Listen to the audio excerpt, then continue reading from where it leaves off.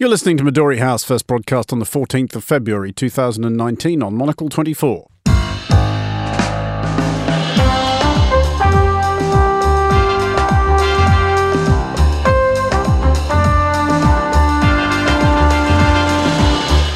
Hello and welcome to Midori House, coming to you live from Studio 1 here in London. I'm Andrew Mueller. On today's show, a British volunteer for Islamic State says she wants to come home.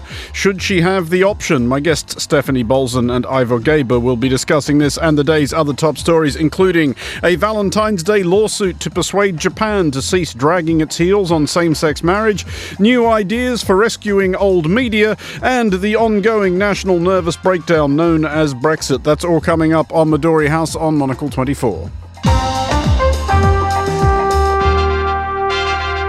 Welcome to Midori House. My guests today are Stefanie Bolzen, London correspondent for Die Welt, and Ivor Gaber, Professor of Political Journalism at the University of Sussex. Welcome both. And we will start here in the UK, where authorities are grappling with the idea that if there's anything more vexing than your citizens running away to join Islamic State, it's the same citizens wanting to come home again. At issue is the case of Shamima Begum, who decamped East London for Islamic State's fiefdom in Syria 4 years ago when she was 15. Now 19 and pregnant and resident in a refugee camp near Al-Hol in Syria's northeast, she was found by Times correspondent Anthony Lloyd. Ms Begum has said she wants to have her baby in the UK. Her two other children have died in Syria. She has also, however, made some disconcertingly equivocal statements about the jihad she joined. Ivor, it is a strange one. I have an instinctive tendency in this, as in all things, to the "you made your bed, lie in it" analysis, but should that be tempered by the fact that she was a child when she took it into her head to go and do this? It should, and also, the fact that she's had two babies die in the last few months, and she's now 9 months pregnant with a third, and living in a refugee camp in dreadful conditions. And understandably, as a mother, let's leave the jihadist aside for one moment, is desperate that this baby should live. In those circumstances, it's pretty difficult to say, no, let her rot. I would, even though the British government has said, we have no consular services in Syria, it's far too dangerous, I think efforts should be made to bring her back, to enable her to have her baby, and to face any charges that we have evidence for that she should be held responsible for. Just to follow that up quickly, Ivor, you're quite right in pointing out that the British government have said, and it is true, that they cannot provide any consular assistance in Syria because there is no British diplomatic presence in Syria. Are you suggesting that resources and personnel should be spent and indeed risked to go and get her? No, I am assuming that she is under the control of the Kurdish-led Syrian rebels, who we do have informal relations with. We have British SAS forces are helping them in their fight against ISIS and other jihadist groups.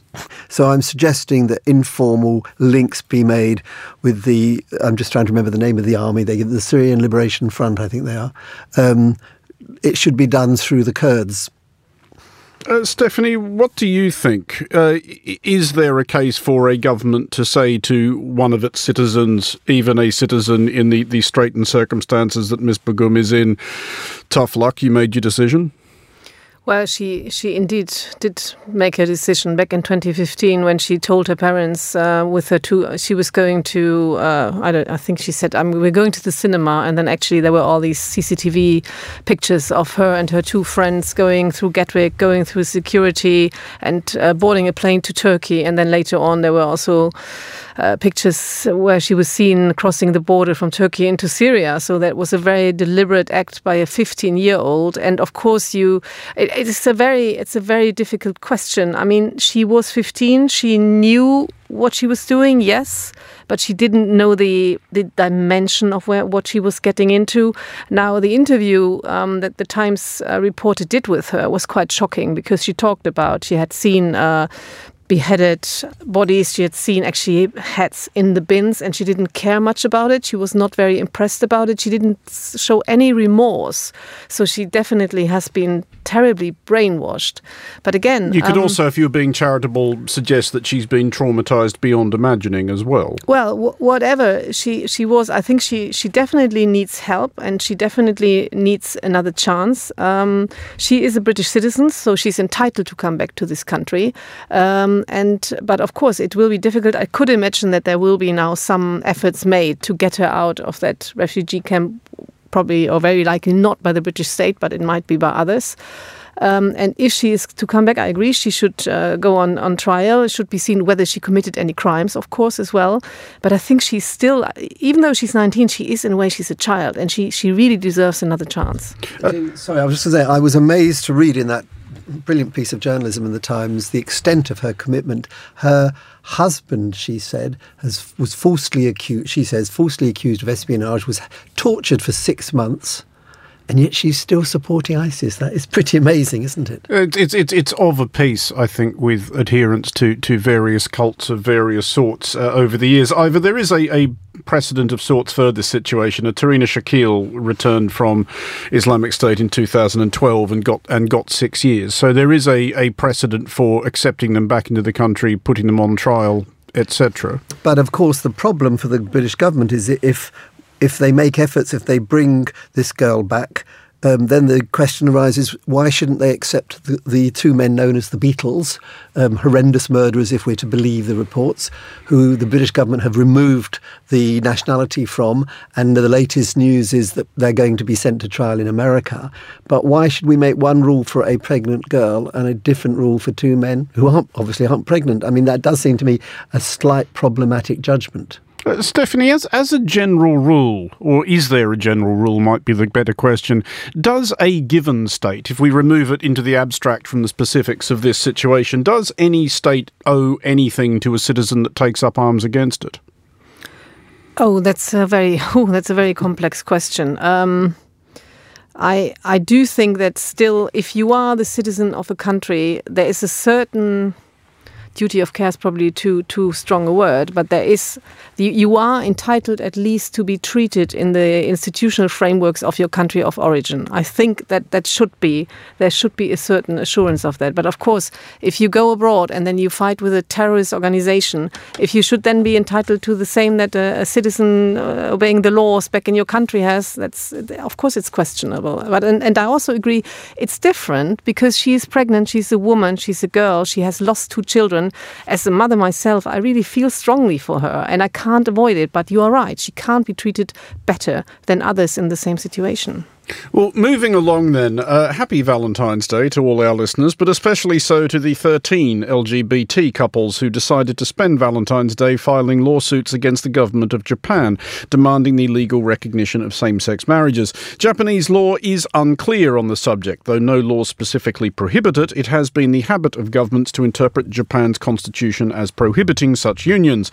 Article 24 makes a reference to marriage involving the consent of both sexes. Japan's Prime Minister Shinzo Abe was probably not wrong when he said in 2015 that the question simply hadn't occurred to those who drafted the constitution, but get with the programme already. Stefanie, is Japan looking increasingly weird among developed democracies by being reluctant on this? Yes, it definitely does. I mean, it's Japan obviously is one of the countries that from the so-called West we look at and find it pretty similarly because of the economy, because of the openness, the outreach, the international obligations.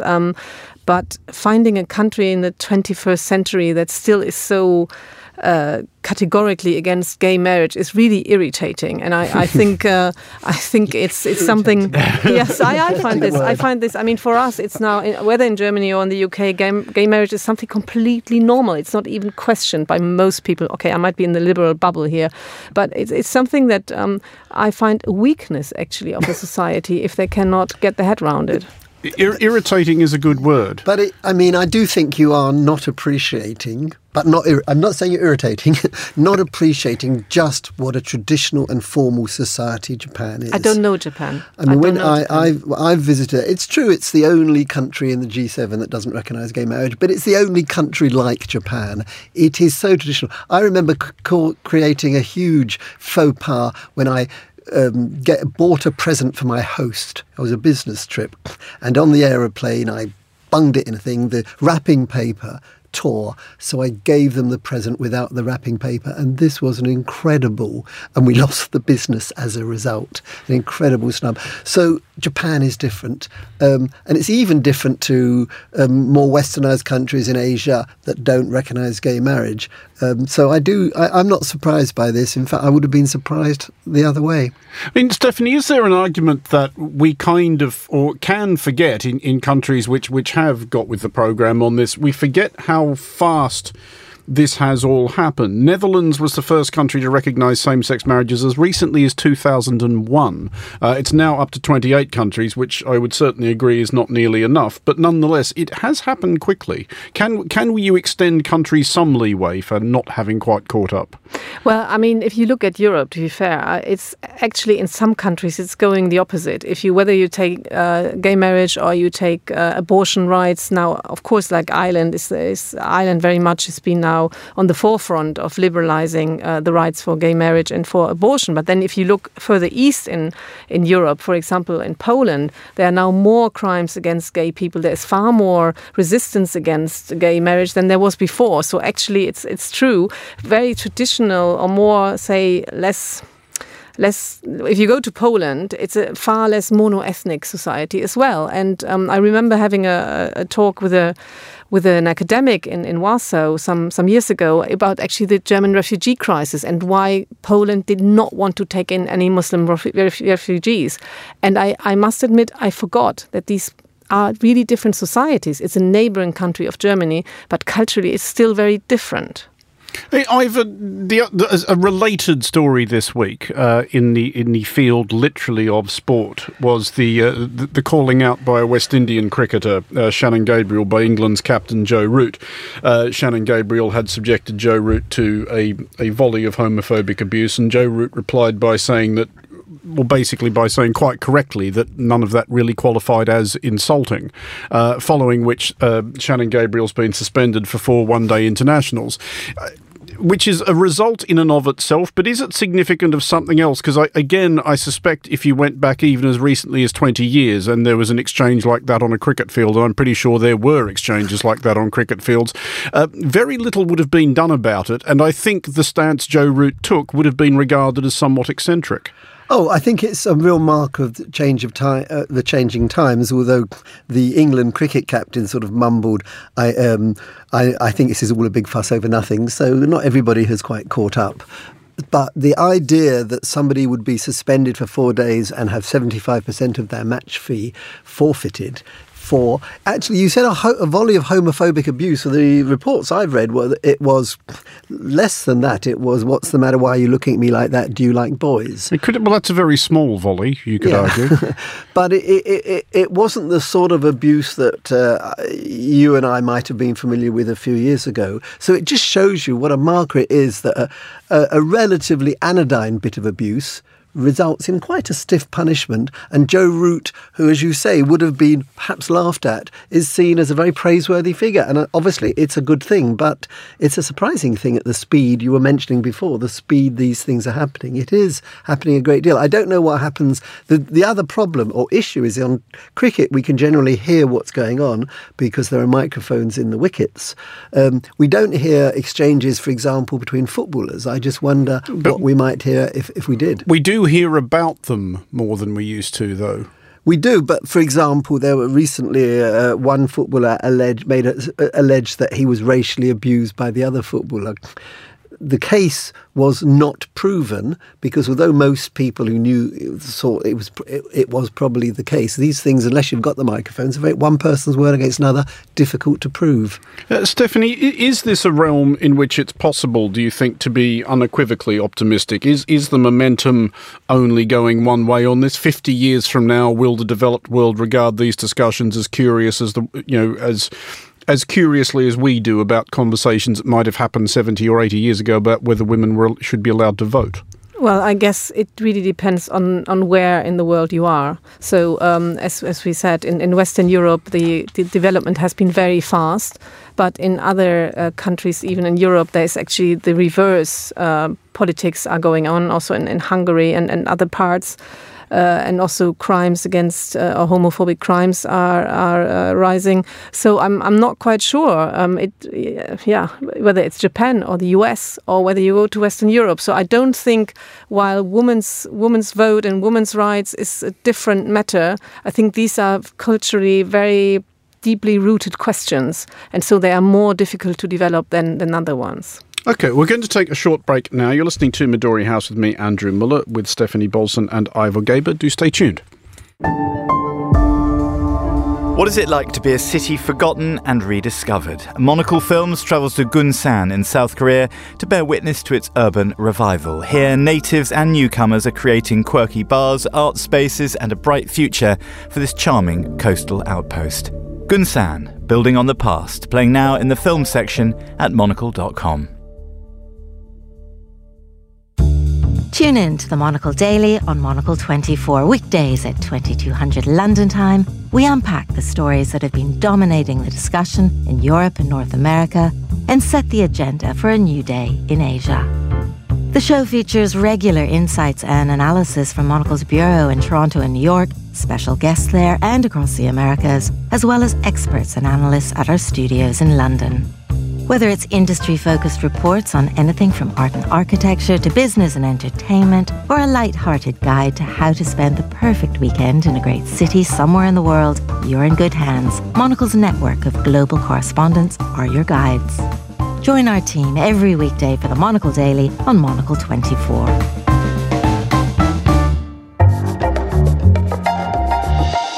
You are back with Midori House with me, Andrew Mueller. Still with me are Stefanie Bolzen and Ivor Gaber. There is little the media enjoys more than anguished discussion of how the media will survive in the online age, and it's not exclusively because we want to keep our jobs. Media, in particular independent media, performs, at least in theory, a role as vital as it is precarious, holding to account those who might otherwise be left unaccountable. There have been a couple of possible steps forward this week. The EU has unveiled a new draft deal which will compel online platforms to share revenue with some of those whose work they cannibalise.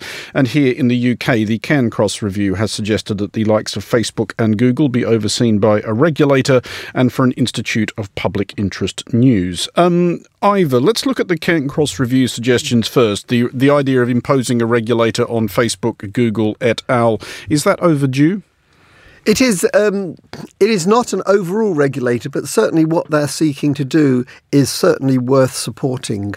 I do think that Facebook and Google in particular have been brilliant for providing us all with news, but has done severe damage to the news industry in this country and other countries. So any attempt to rein that in, if you like, to regulate it, to say that there has to be some sort of payment between Google on Facebook and the major news sources has to be a good thing. You know, journalists need to, as we would all agree, need to live. They need to be paid. And at the moment, much of their work is being consumed by people who don't pay for it. Stephanie, if we look at this in conjunction with this new thing being proposed by the EU, are we seeing a wider catching up of legislation with the social media platforms? Well, certainly on the European level now for some years, actually, they have been trying to get a grip on the question of copyright and intellectual property. So how do you actually charge the big giants for using intellectual property, making money with it, and not paying the people who actually have generated the content? And it's vitally important to find a tool there, because on the one hand, as much politicians as society is complaining that there is fake news, that there is not enough quality journalism. But if journalists work for free and can't get, especially freelance journalists, and can't get the money back, they need to find another job, bluntly speaking. There's a problem. I discussed this issue broadly with my children or my students, both the same generation. They say, no, it will never work. this is a generation that has been brought up expecting access to films, to newspapers, to books, to everything for free. And they'll just find ways around it, they say. So I do think there's a generational issue here that we expect to pay for things. Yeah, but it's not the generation to pay, it's the platforms to pay. But eventually it would have a knock-on effect, would it not? Yeah, but I think, you need to find a way there. And in Germany, for example, we have a system that has been in place for decades, actually, which is that you have a collective authority that charges, like for press reviews or for other content providers who actually take papers and articles and then redistribute them, and they have to all to pay in a big pot, and then once a year it's paid out to the authors, and it does work. It really does work. Now, talking about the European legislation, I looked at this a little bit. It sounds really good, but it's still far away from being implemented. So there's still a chance that it's now only approved by the European Parliament. It needs to go through the Council. There's a lot of lobbying going on, and even if they then adopt it, it will take at least another 2 years to be implemented, and then money going to freelance authors. So sounds good, but still far away. The German model is very interesting, and there are other Scandinavian models. I read a very interesting proposal, I'm just trying to remember, from a campaigning group here, that said that one way round this issue, this is in terms of news, is that every citizen, presumably every registered voter, gets a notional £200 a year to spend on media, and they can spread it across all the media they like, or they can give it. This money would come from the FANGs, the Facebooks, the Googles and so forth.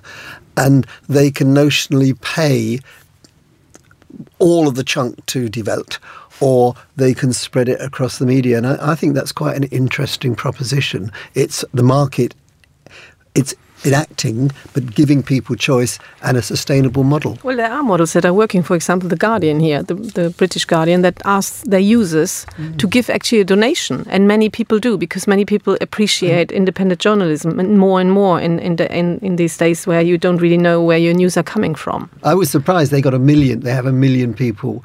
And a few of us actually subscribe in the old-fashioned way, but the fact that people voluntarily give them money has surprised me and pleased me. OK, well, let's move finally tonight back to the UK, a country which is again doing a creditable impression of a couple arguing over whose turn it is to take the bins out while their house burns down around them. With barely 6 weeks to go until Brexit, and with no firm decisions yet made on what that's actually going to mean, much of the public discourse of the last 24 hours has been consumed for reasons which don't really bear explanation by an argument over whether it's acceptable to eat jam displaying traces of mould, and whether Winston Churchill was a hero or a villain. At the risk of preempting the discussion, the correct answers are respectively no, and a bit from column A and a bit from column B. We will move on to both those vital topics shortly, but Ivor, first of all, there has been breaking news in the last few minutes from the Houses of Parliament.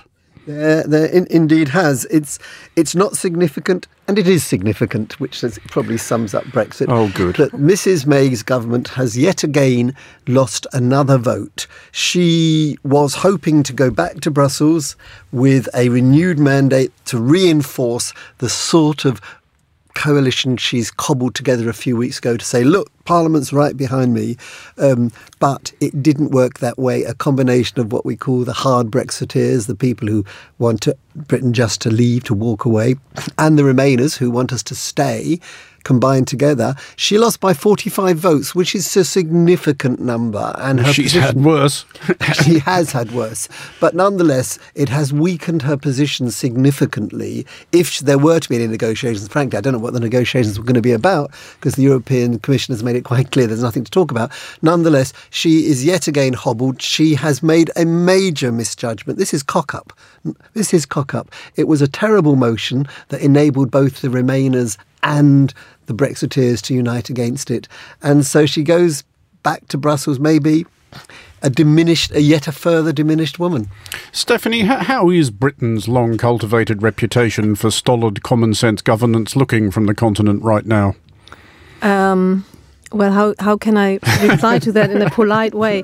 I think people often ask me here, are we becoming the laughing stock of Europe? I don't think it's that bad. I think it's more that people on the continent just get impatient and, if I may say again, irritated, because nothing is moving and there is this big brick wall and you feel like Britain is on a train and it's speeding towards that brick wall, and whatever happens, they will just crash into that wall. And talking about that, whether Theresa May is now weaker than before and the Europeans are surprised, they're not surprised. They're looking at this. They have been looking at this for 2 years, and they always knew what the problem is in the parliament, that there are two extremes, that they cannot find an agreement, and that Europe should not offer any very, very substantial compromises because they will get nothing in return. What I find surprising and pathetic is the Brexiteers saying we must not take no deal off the table because it will weaken our negotiating position. What negotiating position? It's like a man holding a gun to his head and saying, if you don't give me what I want, I'm going to pull the trigger. Laughing stock, not just on the substance that we don't know what we want, we don't even know how to go about getting it. But you know, if you start calling or laughing at Britain, you actually go on the very same low level that the extremists on both sides are here. So I think it is just in the interest of Europe to stay very matter of fact and not be emotional about it, because at the end of the day, this is not an emotional topic, but it's very, very serious, and no deal will hit the Europeans. It will hit German industry, yes, but it will hit this country much worse. But to recalibrate this edition of Midori House to the crucial topics of the last 24 hours, I'll ask you first, Ivor, mouldy jam. Where are you on that?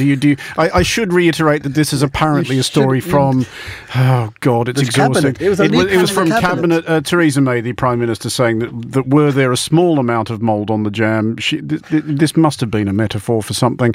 It would not put her off. She would merely scrape the mould to one side. It was talking about food waste. They were talking about food waste. Exactly, so they were. I think she said she would scrape the mould away and eat the jam, but actually I'm starting to wonder. Well, I'm of the school that says stir it in, nobody's going to notice. You stir the mould in. But I make sure I don't get the bit, but you stir it in and get it to the bottom, nobody will notice. I think it's good for your digestion. Well, actually, I thought mould was quite healthy for you. Is that not the case? I don't know. It's full of microbes and things. You know, people pay rather large amounts of That's worse than scraping it away, Ivor. That's appalling behaviour. You just stir the mould in and then serve it to somebody else. I'm just hoping nobody I have for dinner is listening to this conversation. There's another Brexit metaphor right there. Stefanie, where are you on? I can't believe I'm asking these questions on the mouldy jam thing. On the mouldy jam, actually, before I came to Britain, I was far more relaxed about these things. I would scrap the mould off, and then no, I would not do that, but I would still eat the jam. Since I've come here and become part of this nanny state here, where everyone is obsessed about health and safety, and that you have to take your kids to school every day, and I don't know what they tell you on the tube on a poster, that you have please to sneeze into a tissue because otherwise you will spread your bacteria in the tube, as if that wasn't common sense. Now I've become a bit more aware of that. Maybe I would. Well, my husband would tell me to throw away the jam and we would probably end up in a row about it. But your husband is right. Although 6 weeks from now, he might be wishing he'd kept more of it. We'll eat anything. Exactly. We've got about 30 seconds each, therefore, to address the hero or villain aspect of Winston Churchill. Ivor, as one of Churchill's fellow Englishmen, I'll let you go first. Can I just very quickly say, I cannot believe a very competent politician like John McDonnell, as he is a very competent politician, would be so foolish as to answer that question. This is John McDonnell, the Shadow Chancellor of the Exchequer, who was asked the question about Churchill, hero or villain, and answered villain. Unfortunately, the person who asked him that question didn't retort, rather now do Mao. But no, Churchill was both. Before he was the great war leader, and I think nobody can take that away from him, he was responsible for some heinous statements and some heinous behaviour. As Home Secretary, he turned the troops out on the striking miners in Wales. So he was both. May not have been entirely down to him. He was the man who, in the 1945 election campaign after the war, called the opposition Labour Party the Gestapo. You know, he was both. As an Australian, of course, I have Gallipoli to thank him for. Stefanie? As a German, I obviously wouldn't dare saying that Churchill was a villain. But I think it's just interesting. I actually quite think it's an interesting discussion to look at Churchill a bit more thoroughly and say what are the dark sides of this man. Well, that nuanced take, sadly lacking from the discourse elsewhere in the last 24 hours, does bring us to the end of today's show. Stefanie Bolzen and Ivor Gaber, thank you for joining us at Midori House. The show was produced by Marcus Hippie, researched by Fernando Augusto Pacheco and Teresa Marvulli. Our studio manager was Kenya Scarlett. Music next at 1900. It's The Urbanist with Andrew Tuck. I'm back with more on the day's main stories on the Daily at 2200. Midori House returns at 1800 London time tomorrow. I'm Andrew Mueller. Thanks for listening.